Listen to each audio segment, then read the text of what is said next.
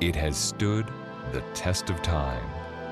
God's book, the Bible, still relevant in today's complex world. It is written, sharing messages of hope around the world.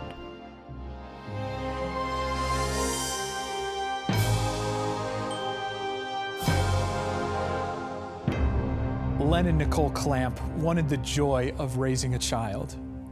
They were given that opportunity when they became foster parents to little Grayson when he was only 7 weeks old. They noticed something, though, was different about Grayson. After going through some testing, the doctors discovered that Grayson was completely deaf. The Clamps had had Grayson for almost a year, and right after they received the news about his impairment, that is when they were given the opportunity to adopt. They decided that they could be the best parents for Grayson and went forward with that adoption. They learned different ways to communicate with Grayson. Grayson's being deaf was caused by the fact that he was born without the nerve that connects the ear to the hearing center of the brain. And so because of this, cochlear implants were not possible and they wouldn't help him. However, the doctors working with the Clamps proposed a solution. They proposed an auditory brainstem implant. If approved, Grayson would be the first child to receive such an implant in the United States. So the doctors at the University of North Carolina Medical Center mapped out a careful surgery. They then performed that surgery in April of 2013.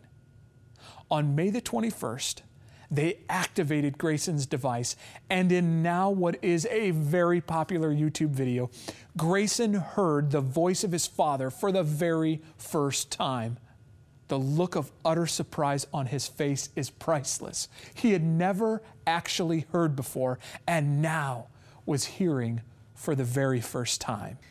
You know, often when we learn new things, we are greatly surprised. Sometimes that is a welcome surprise, and sometimes that is a surprise that is almost too much and is overwhelming. Over the last several weeks, we have been studying the question, is heaven for real? And our study has led us to look at what the Bible says about what happens to a person when they die. Now, if you've missed the last 2 weeks' shows, you can go to our website, itiswrittencanada.ca, and there you can find the archive. Or you can go to our YouTube channel, youtube.com/IIW Canada, and find the previous programs. The conclusion of our study may have led to surprise in many of our viewers. For some, it might have been a little shocking to realize that when someone dies, the Bible says that they are sleeping in a totally unconscious state, awaiting the Lord's return. You know, friends, when I began studying the Bible and learned this for the very first time, I too was shocked. In fact, I was so shocked that it made me angry. How could I have been taught wrong for so long? But then I learned the origins of the idea of going immediately to heaven or immediately to hell. In fact, the concept that the body and the soul exist apart from one another comes from Greek dualism, which was derived from ancient Egyptian belief. Friend, we're not concerned about ancient Greek belief.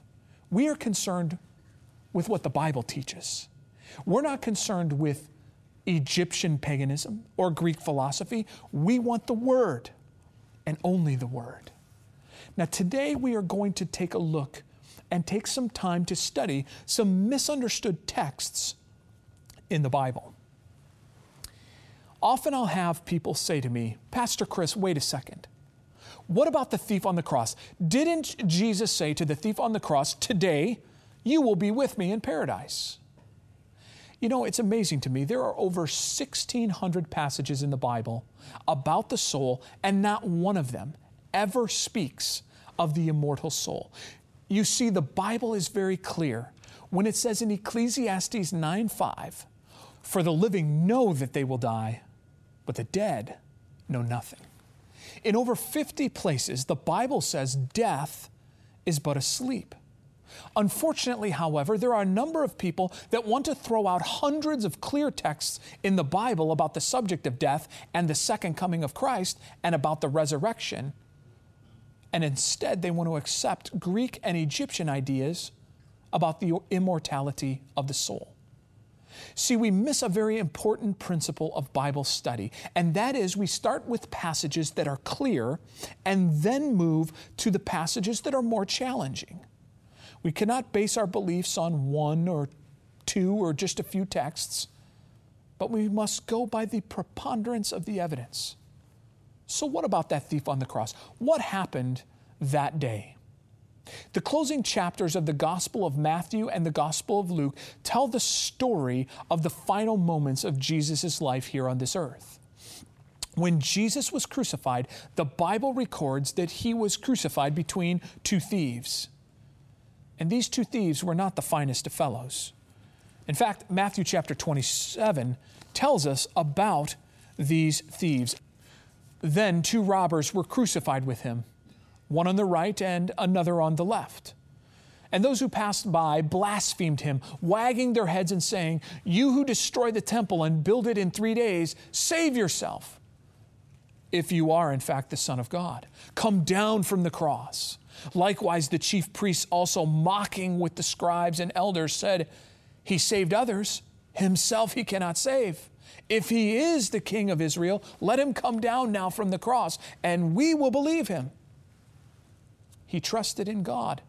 Let him deliver him now, if he will have him. For he said, I am the Son of God."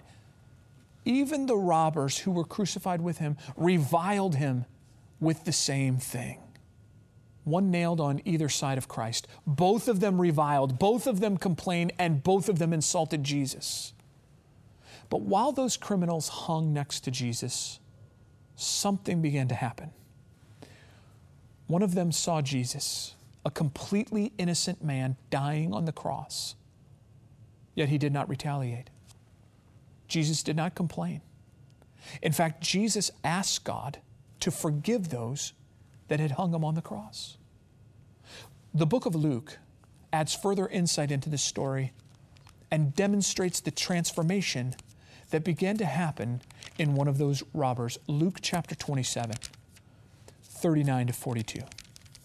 Then one of the criminals who were hanged blasphemed him, saying, "If you are the Christ, save yourself and us." But the other answering rebuked him, saying, "Do you not even fear God, seeing you are under the same condemnation? And we indeed justly, for we receive the due reward of our deeds, but this man has done nothing wrong." Then he said to Jesus, "Lord, remember me when you come into your kingdom." That thief began to experience the transformation of his heart. He looked at Jesus and saw that Jesus was the Messiah of the world. He looked at Jesus and saw the Lamb of God that takes away the sins of the world. And then that thief cries out to Jesus, "Remember me when you come into your kingdom." How then does Jesus respond? In Luke 27:43, this is what Jesus said. And Jesus said to him, "Assuredly I say to you today, you will be with me in paradise." And it is here that we have a misunderstood text. What is this text really all about? Is Jesus saying to that thief, "I say to you today, this day, that I've got the crown of thorns on my head, this day that I've got the nails in my hands, this day that I'm dying on the cross, this very day that it doesn't look like I can save anybody, I say to you this very day, you will be with me in paradise"? Or is it possible that there is a different meaning to the text? You see, it all depends on where you put that comma. If you put that comma before the word today, the text seems to read, "Assuredly I say to you, today you will be with me in paradise." It seems to say that Jesus was assuring the thief he would be in paradise with him that very day. But if you put the comma after today, look at the difference in the meaning of the text. "Assuredly I say to you today." In other words, this day, I'm hanging on the cross. This day, with the nails through my hands, I'm making this statement to you today. you will be with me in paradise in the future. Somebody says, well, Pastor Chris, when were those commas put in the Bible? Well, it's interesting. The commas were not in the original text. When it was written in the first century, the commas weren't there. The commas were placed in the Bible 1,300 years later during the Middle Ages. Now somebody says, Pastor Chris, how do you know where to put the comma? You know where to put the comma because of the fact that the Bible has to harmonize. The Bible can't be broken.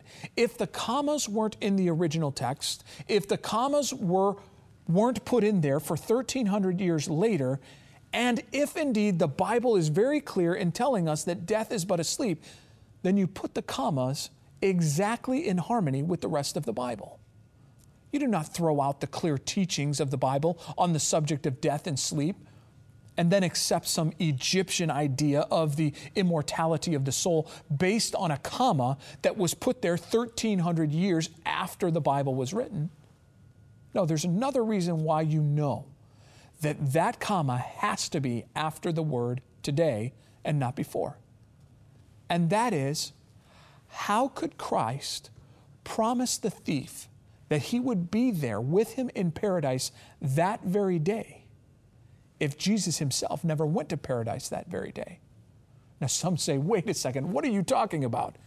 What are you talking about Jesus not going there? The Bible tells us that Jesus died on the preparation day, or Friday.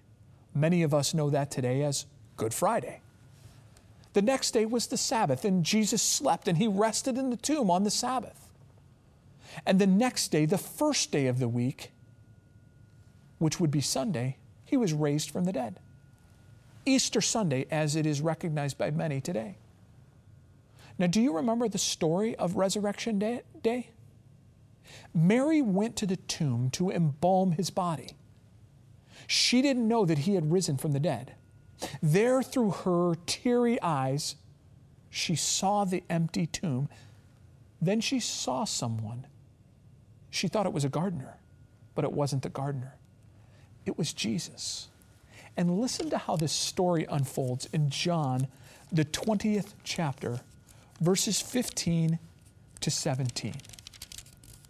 She, supposing him to be the gardener, said to him, Sir, if you have carried him away, tell me where you have laid him, and I will take him away. And Jesus said to her, Mary.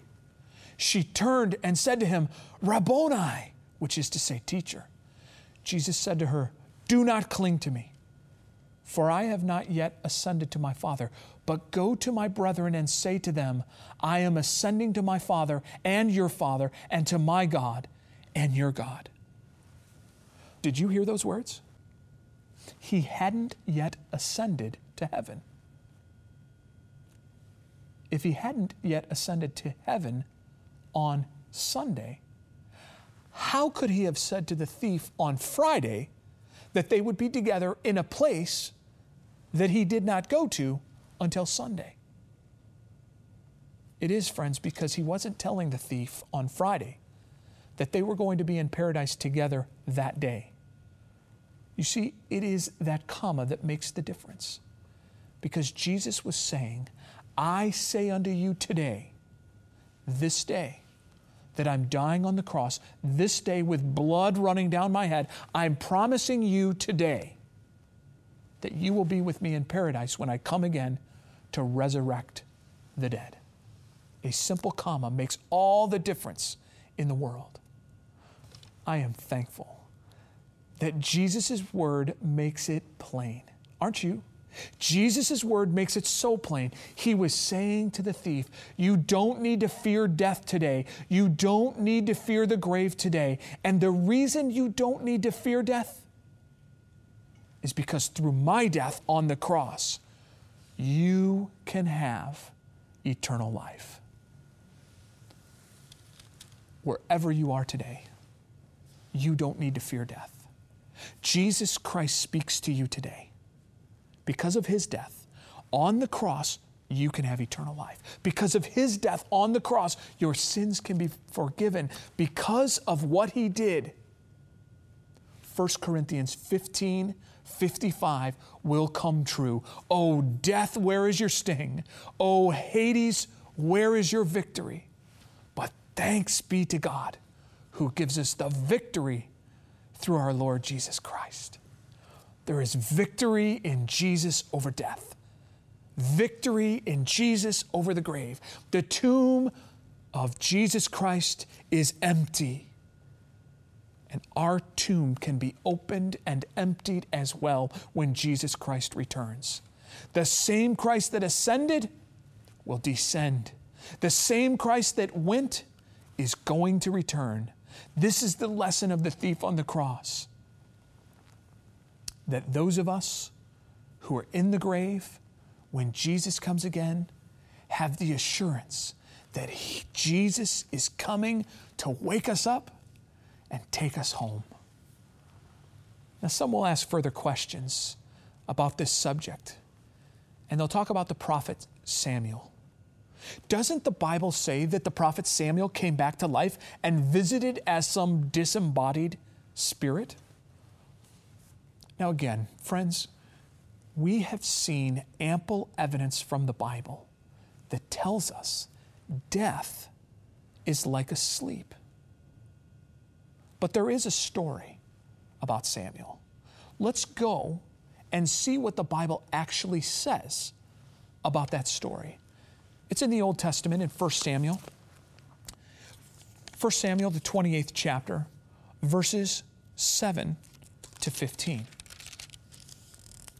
Then Saul said to his servants, "Find me a woman who is a medium, that I may go to her and inquire of her." And his servants said to him, "In fact, there is a woman who is a medium at Endor." So Saul disguised himself and put on other clothes, and he went, and 2 men with him. And they came to the woman by night, and he said, "Please conduct a seance for me, and bring up for me one I shall name to you." Then the woman said to him, "Look, you know what Saul has done, how he has cut off the mediums and the spiritists from the land. Why then do you lay a snare for my life to cause me to die?" And Saul swore to her by the Lord, saying, "As the Lord lives, no punishment shall come upon you for this thing." Then the woman said, "Whom shall I bring up for you?" And he said, "Bring up Samuel for me." When the woman saw Samuel, she cried out with a loud voice. And the woman spoke to Saul, saying, "Why have you deceived me? For you are Saul." And the king said to her, "Do not be afraid. What did you see?" And the woman said to Saul, "I saw a spirit ascending out of the earth." So he said to her, "What is his form?" And she said, "An old man is coming up, and he is covered with a mantle." And Saul perceived that it was Samuel. And he stooped with his face to the ground and bowed down. Now Samuel said to Saul, "Why have you disturbed me by bringing me up?" I would like for us to take notice of several important points in this passage. First, Saul is acting in direct disobedience to God. Deuteronomy chapter 18, verses 10 to 14 forbids the consulting of a medium. "There shall not be found among you anyone who makes his son or his daughter pass through fire, or one who practices witchcraft, or a soothsayer, or one who interprets omens, or a sorcerer, or one who conjures spells, or a medium, or a spiritist, or one who calls up the dead. For all who do these things are an abomination to the Lord. And because of these abominations, the Lord your God drives them out from before you. You shall be blameless before the Lord your God. For these nations which you will dispossess listen to soothsayers and diviners. But as for you, the Lord your God has not appointed such for you." Friends, God calls the art of witchcraft or attempting to call up the dead an abomination. Why?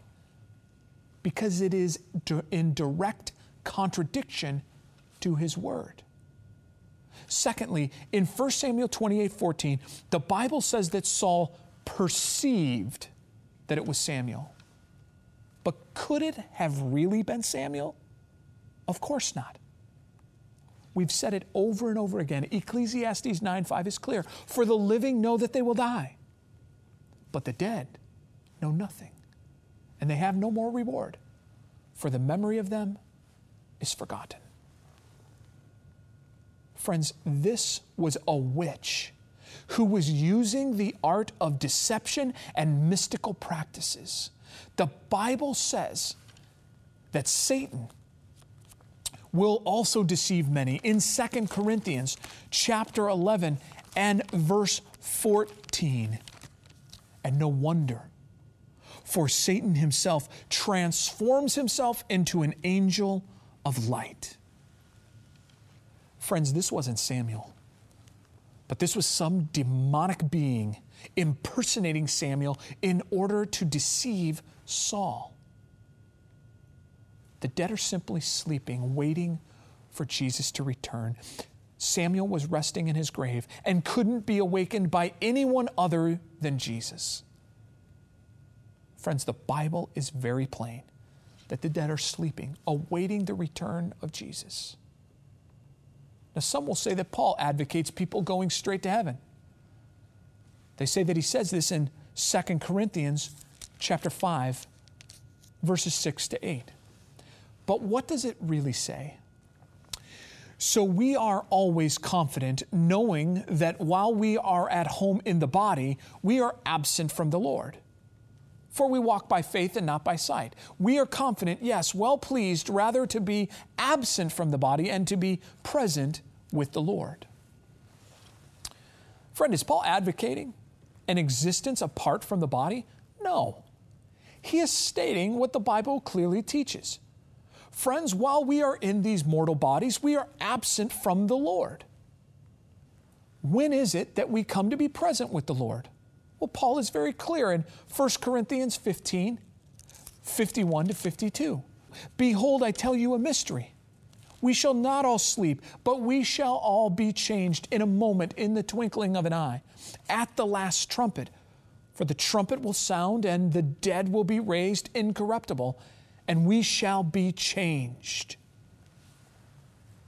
It is at the last trumpet that we are raised incorruptible. It is at the last trumpet that we then are present with the Lord.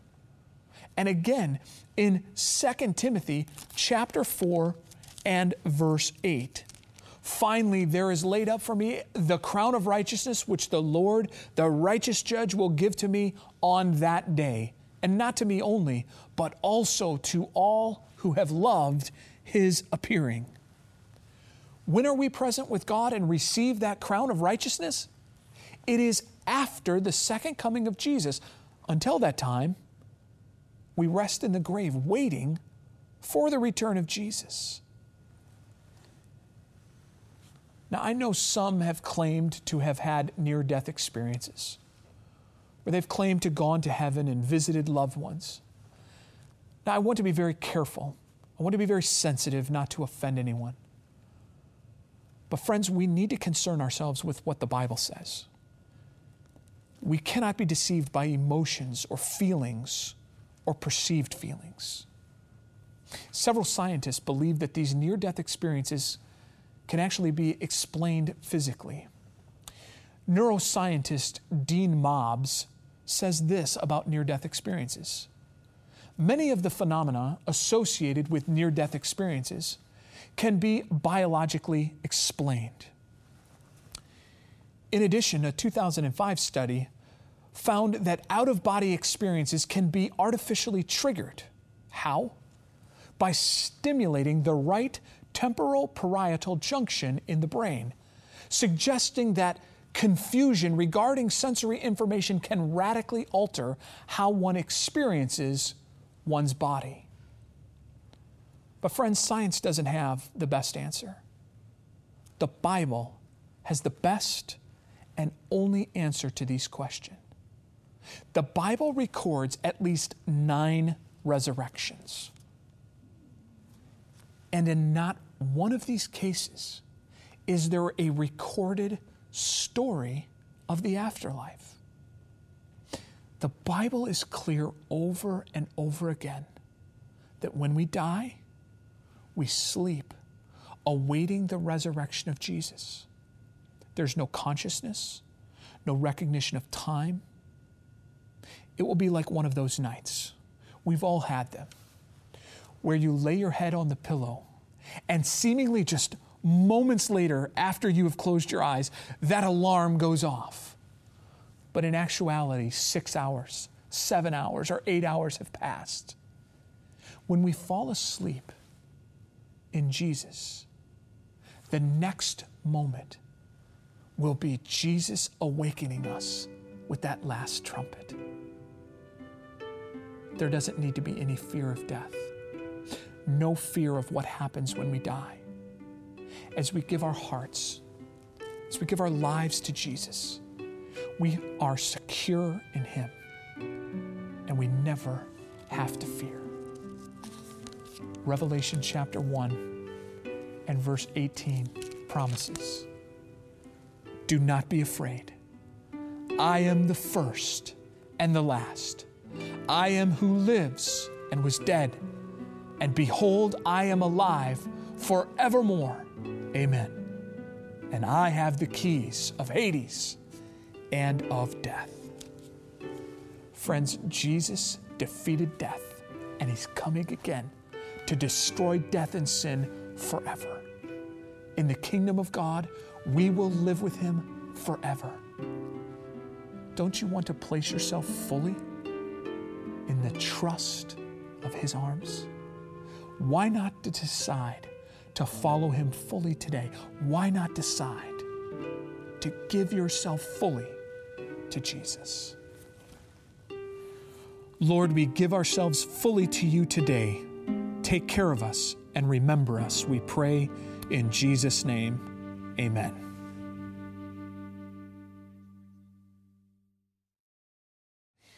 The subject of heaven, especially the subject of death and what happens after you die, can be a confusing subject. I want to offer to you today the Signs of the Times special edition on death.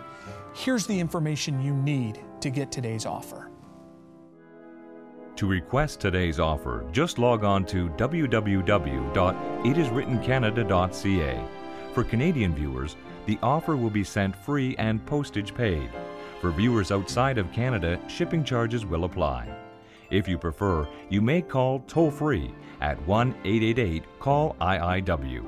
That's 1-888-CALL-IIW. Call anytime. Lines are open 24 hours daily. Or if you wish, you may write to us at It Is Written, Box 2010, Oshawa, Ontario, L1H 7V4.